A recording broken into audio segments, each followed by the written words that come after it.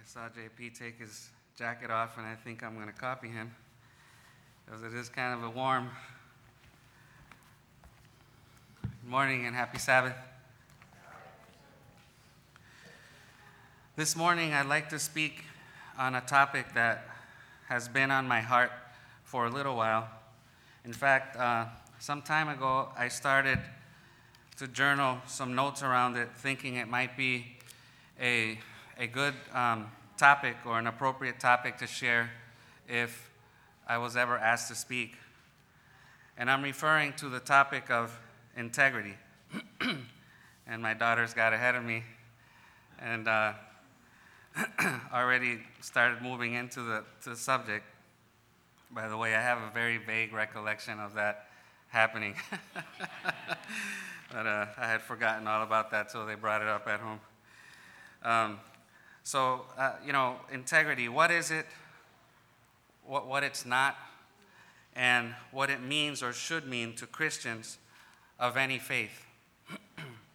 And I have to tell you, it's kind of scary to preach on a topic like this because, who wants to get in front of God's people with empty words and hypocrisy?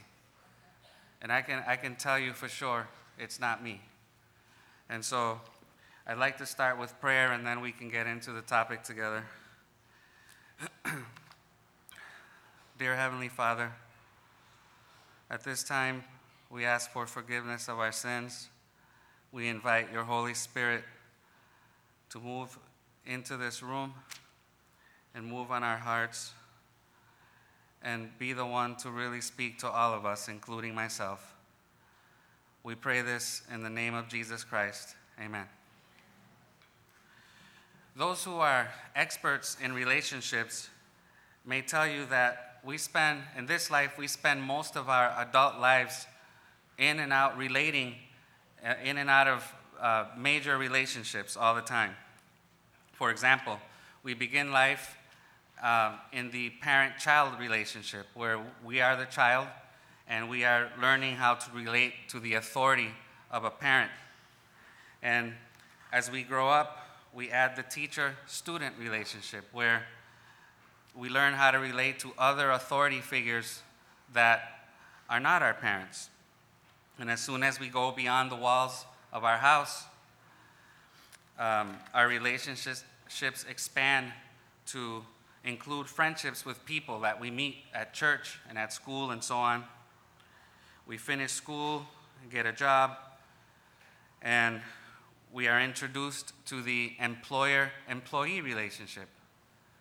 And along the way, we become financially stable, we buy houses, or we move into an apartment, we become a neighbor to another, and there's the neighbor-to-neighbor relationship, which you would think is simple, but actually it's not so simple all the time. I remember being at my uncle's house years ago, and the two neighbors that were in front of his house, they got into a dispute. The one guy was outside on the front lawn actually arguing with the wife of the other. It was them two outside. And suddenly, the husband of the woman came flying out of the house. I mean, I'm not sure if there's any background there or if he even understood what they were talking about, but he clearly did not appreciate his wife being yelled at, and the fists were flying.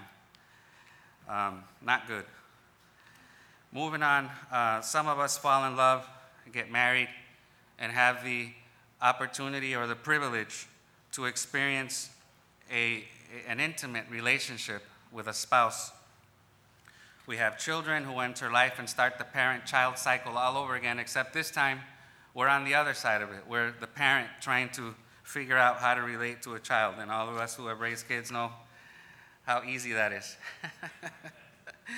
And of course, the biggest relationship, the most significant relationship we have is the one we have with our Creator, Jesus Christ. Now, I started this sermon saying that I wanted to speak about integrity, and I've just spent the first 5 minutes or so talking about relationships. And here's why. Integrity and relationships are inseparable. See, without integrity, you absolutely cannot succeed at any of these relationships. I mean, I can't succeed at the parent-child relationship. I can't succeed in the workplace or in my business, at least not in the way that God can be associated with it. I can't be the husband and father that Jesus Christ designed me to be. In short, almost without exception, every activity and every transaction in our lives unfolds within the context of a relationship. And so, if I don't have integrity, I have nothing. And as Christians, we need to understand this very clearly because integrity is a spiritual matter. The only source of true integrity is Jesus Christ. And the world, with all its wisdom, doesn't get that. In fact, the world is arrogant enough and bold enough to try to teach us Christians what integrity is and isn't. But God didn't call the world to lead in this area of integrity. When Christ, who is also the head of the church, communicates his expectations to the world on morality and righteousness and honesty, purity, and all of it, he communicates it to the church first, expecting us to turn around and model that to the world and not the other way around. And there are many examples of this principle in Scripture, but I'll just share one with you. And if you will, go with me to Revelation chapter 1 and verse 11. Revelation 1 and verse 11, if you have a red letter Bible, you'll see that this is Jesus speaking to John. And he says, I am Alpha and Omega, the first and the last, and what thou seest write in a book, and send it unto the 7 churches which are in Asia.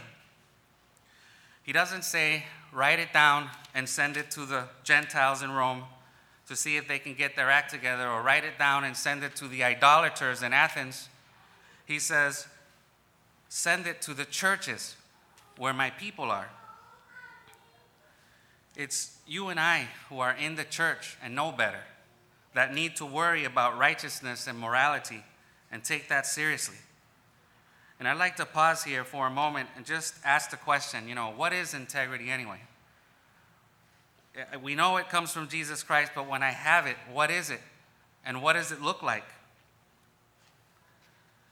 Well, I'd like to begin with agreeing on what it's not. Having integrity doesn't mean that you are sinless or perfect or that you don't make any mistakes, because if absolute perfection was a requirement for integrity, then unfortunately none of us would have it. In Romans 3:23, the Bible says that we have all sinned and come short of the glory of God. Another verse that makes this just as clear, if not more clear, is found in 1 John 1:8, and I will turn to that one. It's just a couple of pages back from where we were in Revelation. 1 John 1:8, it says, if we say we have no sin, we deceive ourselves, and the truth is not in us. And skipping down to 10, he says, if we say that we have not sinned, we make him a liar, and his word is not in us. So you can see from God's word that, God is not playing perfection games with his people. He understands our situation. We're sinners. And God is more interested in the direction of our hearts. He's more interested in our attitude and what motivates us to do what we do. He's not obsessing over, the sins or mistakes that I might commit today. Those things will take care of themselves when integrity moves in. The bigger problem is getting to a place in my life where, in my relationship with Christ, where I can make wise decisions based on the Bible. Integrity is a lifestyle. It's a direction. It's a continual, God-inspired desire or bent toward right doing. When we invite the Holy Spirit into our lives, and he begins to win the battle over our selfishness, over our greed, over those ingrained sins of our youth, we start to get on that journey, and eventually integrity overtakes us. And God, in His amazing grace, even though we are sinners and fall short of the glory of God, when we get on that journey, He actually considers us men and women of integrity. Integrity is a choice that begins with the decision to make a full surrender to Jesus Christ. And as we wrestle with surrendering each piece of our lives to Him, a spirit of integrity takes us over. That's the way God's blessings work. They overtake us on the run as we're on that journey in that direction. And I'd like to just share one verse with you. Turn to Deuteronomy 28, 1 and 2, if you will. And this is a popular verse, but I just want you to note the language there. Deuteronomy 28. It says, "And it shall come to pass, if thou shalt hearken diligently unto the voice of the Lord thy God, to observe and to do all His commandments, which I command thee this day, that the Lord thy God will set thee on high above all the nations of the earth. And watch this. And all these blessings shall come on thee and overtake thee." Some versions of the Bible say these blessings will come upon you and accompany you. It's like you're on this journey with the Lord, and you wake up one day and boom, you're living on a higher level, because that's how it works. But let's not fool ourselves. Integrity is a journey, but we are not on that journey when we are constantly feeding on the world.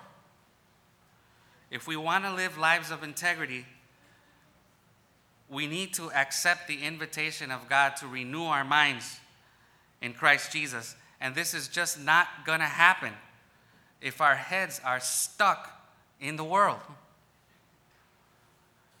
The theaters and the bars and the amusement venues here in America are packed with people who don't seem to have time to study their Bibles or learn anything about Jesus. Now, I don't mean these places are packed with just anybody. I'm talking about Christians. They're packed with Christians.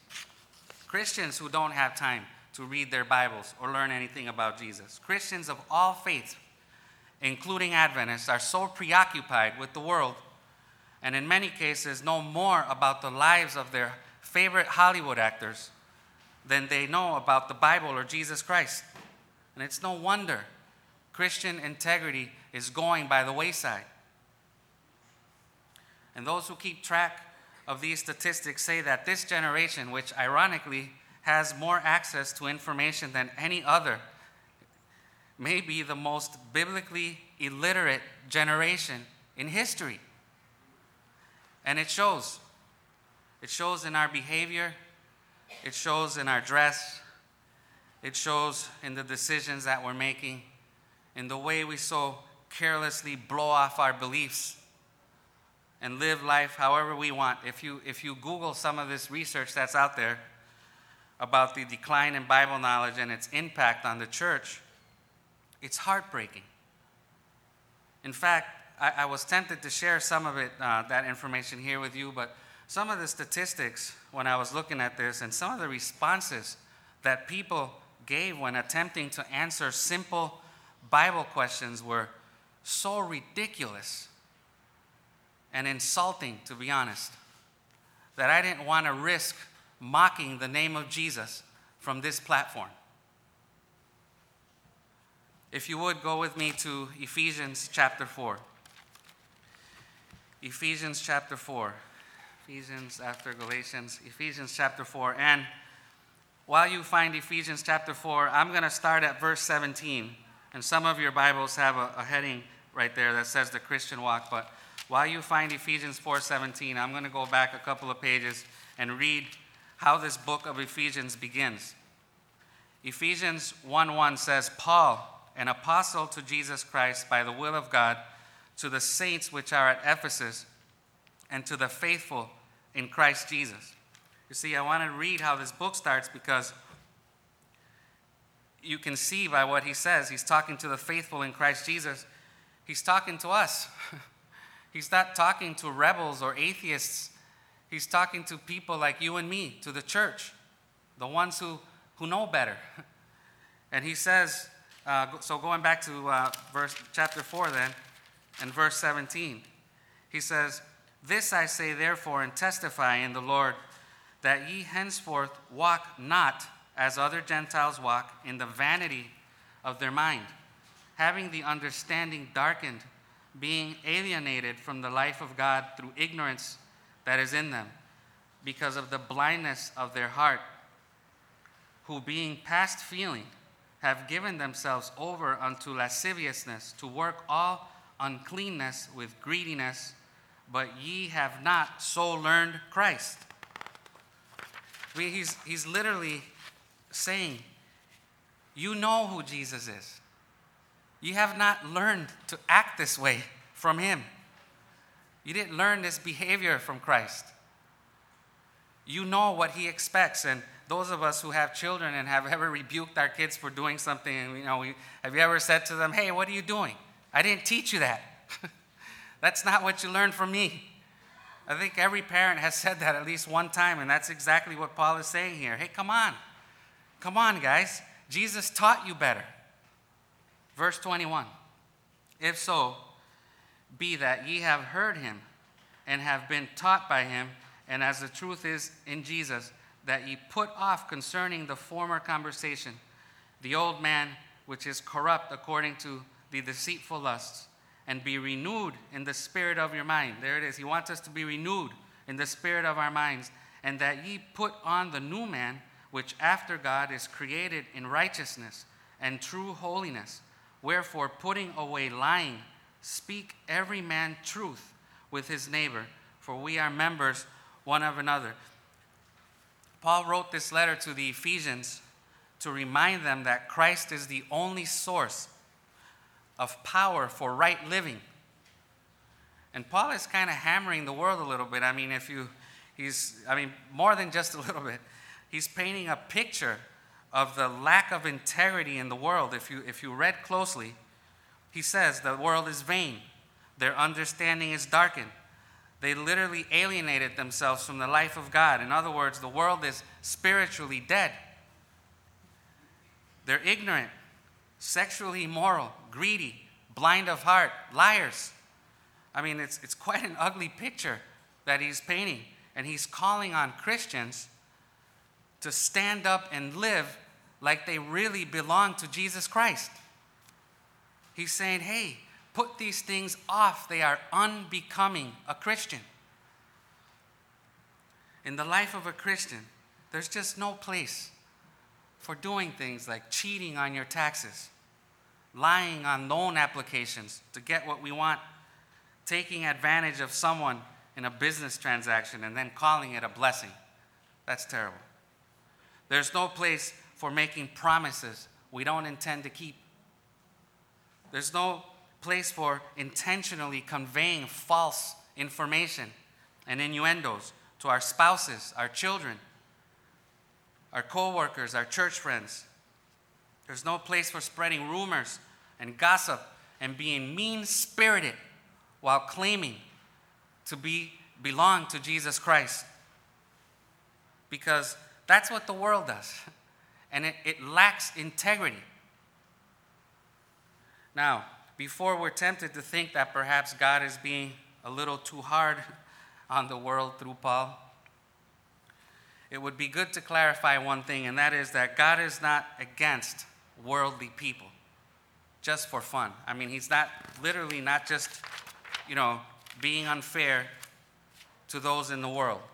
Example, Naaman, the captain of the armies of Syria, was a heathen. But the Bible literally says in 2 Kings chapter 5, that he was an honorable man.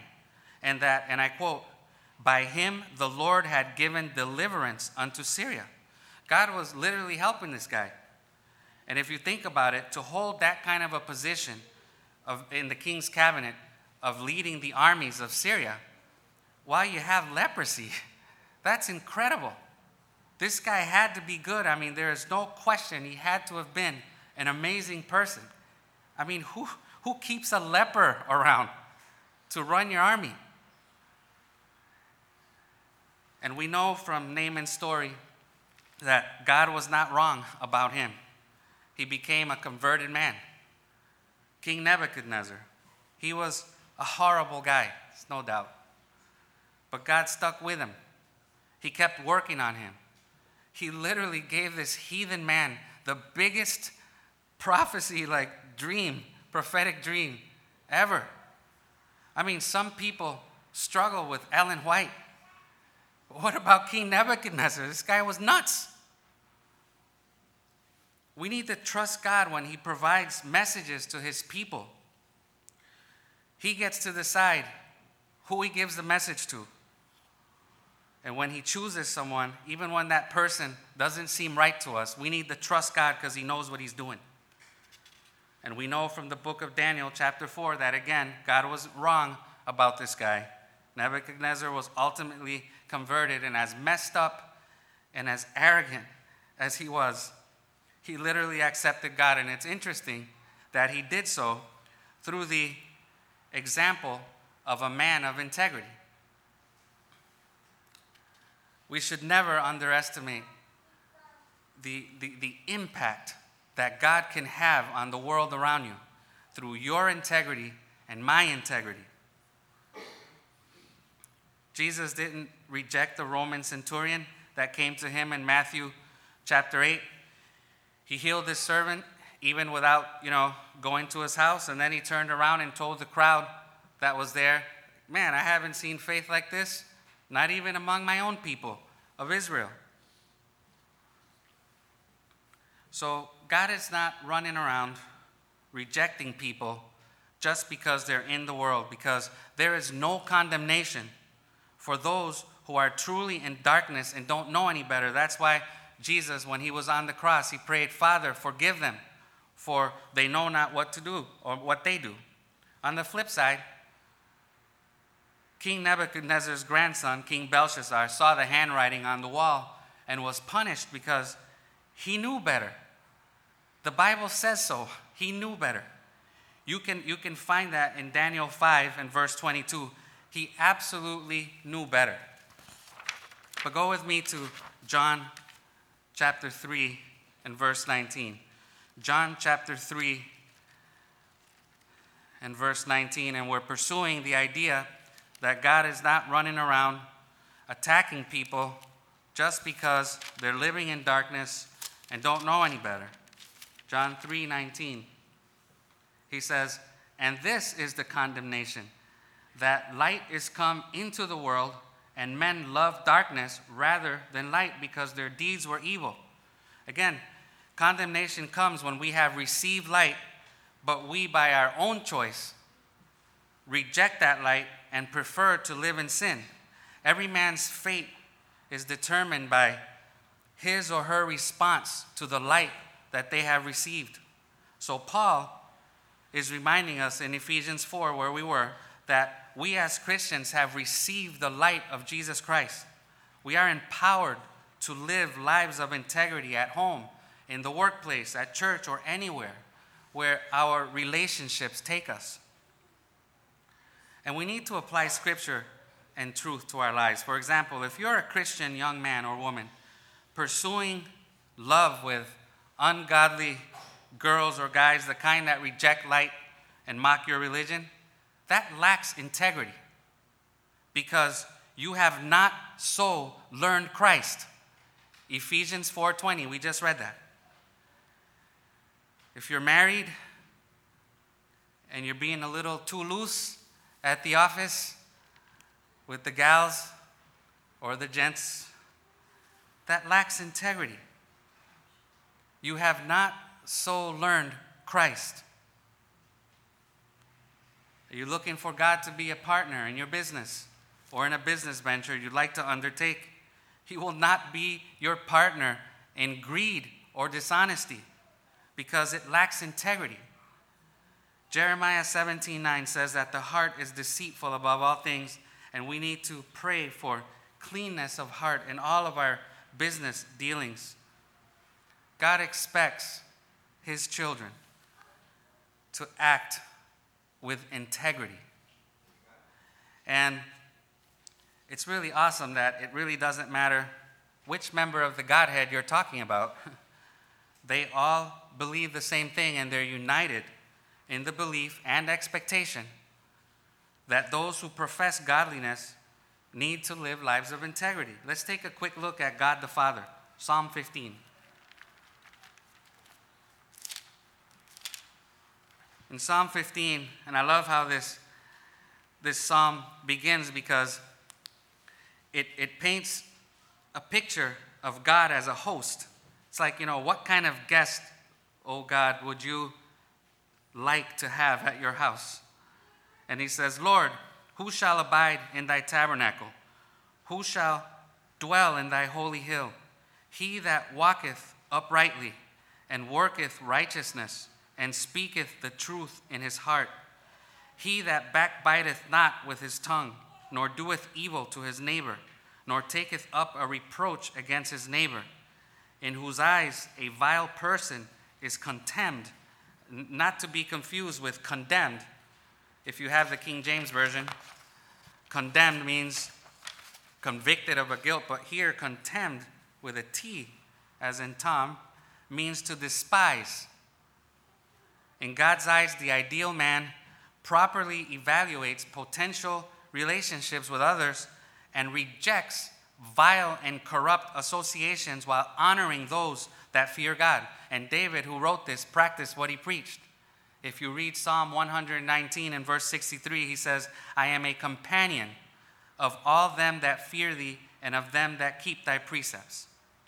Who knows how much trouble we would avoid if we would just do that. Stay away from corrupt people. And so, as you finish reading Psalm 15, God makes a powerful promise through David in verse 5. He says, He that putteth not out his money to usury, nor taketh reward against the innocent, he that does these things shall never be moved.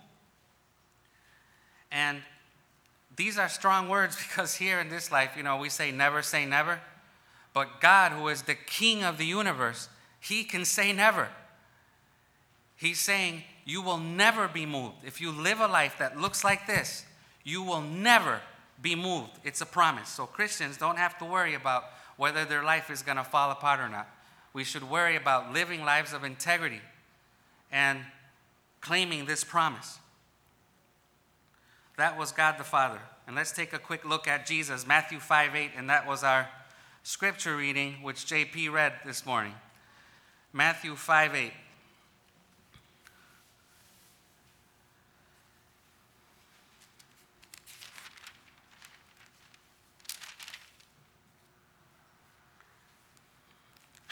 I'm looking at Mark and I'm thinking, why doesn't this sound right? Matthew 5:8. All right. Blessed are the pure in heart, for they shall see God.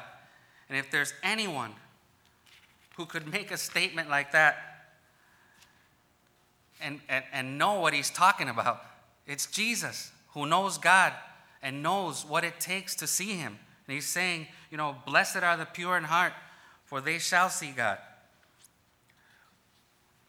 And then, these words in Matthew 5:8, they're lifted or they're taken from the Sermon on the Mount, as you know.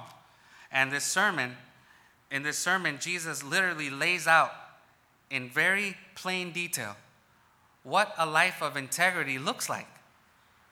He says, blessed are the pure in heart, blessed are the meek, blessed are those who thirst for righteousness, blessed are the peacemakers. You are the salt and light of the world. Stay away from anger. Stop judging others. Love your enemies. Be a man or woman of your word. Stay away from sexual lust. Pray with sincerity. Be careful with the lust of money. Seek ye first the kingdom of God and all its righteousness, and everything else will come together for you. And he ends this mighty sermon in the same way that God ends Psalm 15. In verse 24 and 25 of chapter 7 of Matthew, so Matthew 7, 24 and 25, he says, Therefore, whosoever heareth these sayings of mine and doeth them, I will liken him unto a wise man which built his house upon a rock. And the rain descended, and the floods came, and the winds blew and beat upon that house, and it fell not, for it was founded upon a rock. He who hears these words and doeth them, he says the same thing God said. It's like God the Father and Jesus Christ are in agreement that a life of integrity will be backed by them, and you will not be moved. That's a promise. You can bank on it. That was Jesus. And we all know what happened to Ananias and Sapphira when they lied to the Holy Spirit. Sometimes our lack of integrity cuts our life short. And this story is not about money, for those who know the story. God doesn't need our money in that way. When you study this story in chapter 5 of the book of Acts, and I'm going to turn there just for a second. If you want to go there, it's Acts chapter 5. You realize that chapter 4 ends in verse 37. And it ends with Barnabas, of Paul and Barnabas fame, that Barnabas, also selling a property and laying it at the feet of the disciples, like Ananias would do later. And so, but chapter 5, when you start reading chapter 5, it goes right from that, and chapter 5 starts with the word but. But a certain man named Ananias. In other words, the writer is drawing an immediate and sharp contrast between the real generosity and the sincere generosity of Barnabas to the greed and lack of integrity that you're about to read in chapter 5. And when you read the Bible commentary on this, apparently Ananias was moved actually by the public approval that the church was showering on the people like Barnabas who were, selling their land and bringing their gifts to the church. And he wanted that same limelight, if you will. But well did Jesus say in the Sermon on the Mount that you cannot serve God and mammon at the same time, which is what Ananias was trying to do. You can't do it because one of your service to one of those two is fake. And Peter made it clear in verse 5:3, where Ananias' heart was. He says, but Peter said, Ananias, why hath Satan filled thine heart to lie to the Holy Ghost and to keep back part of the price of this land? Listen to Solomon in Ecclesiastes 7:17. Ecclesiastes 7:17. It says, be not over much wicked, neither be thou foolish. Why shouldest thou die before thy time? There's a point at which our foolishness and our dishonest living cuts our lives short. The Holy Spirit, being God, also expects those who profess godliness to live lives of integrity. And unfortunately, Ananias and Sapphira learned a hard lesson that day. There's so much in the Bible about integrity. There are so many verses when I was, studying for this sermon. I couldn't hardly, there was just so many angles, so many directions. The entire Bible is about Jesus Christ, and he is a man of integrity. God in Revelation calls him a faithful witness. But we need to wrap up here because the clock is ticking. So I'd like to leave you with what is probably the most famous quote from Ellen White, and it just happens to be on this topic. And it's found in the Book of Education, chapter 7, page 57. And if you've been around the Adventist church for any time at all, you have literally heard this 10 times. But today I'm hoping you'll hear it different, that you'll hear it as a call to action if at all the Holy Spirit has convinced you or impressed you that there's room for growth or room for spiritual improvement in your life. In chapter 7, where this quote comes from, is titled Lives of Great Men. And of course, she chronicles the life of Joseph, of Daniel, Moses, Elisha. These were all imperfect men, like you and me, who were completely committed to godliness and integrity. And so I'll read the quote which you see on the screen. The greatest want of the world is the want of men. Men who will not be bought or sold. Men who in their inmost souls are true and honest. Men who do not fear to call sin by its right name. Men whose conscience is as true to duty as the needle to the pole. Men who will stand for the right, though the heavens fall. And after she says that, she makes it clear in the very next paragraph that a life with a character like the ones of these men that she chronicles in that chapter, it's not luck. It's not accident, she says. This is not an accident. You have to want to be on that journey. And, you know, when you act like God wants you to act and you get on that journey, it may not go well. You may literally get fired. You may get persecuted. You may not be included in the boys' club. I mean, I experience that at work all the time, and it hurts. It hurts, right? If we just real about it, it hurts.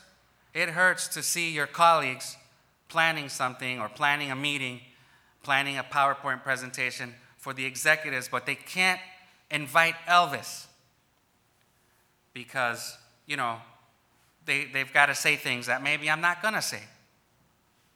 And one time, one of my bosses told me, he said, Elvis, you're so honest. It was not a compliment. That's the way the world works. But you may be shut out of the boys' club, but you will not be shut out of God's kingdom. And that's what matters. May God give all of us the will and the desire to embrace godliness and integrity with all our strength. Amen.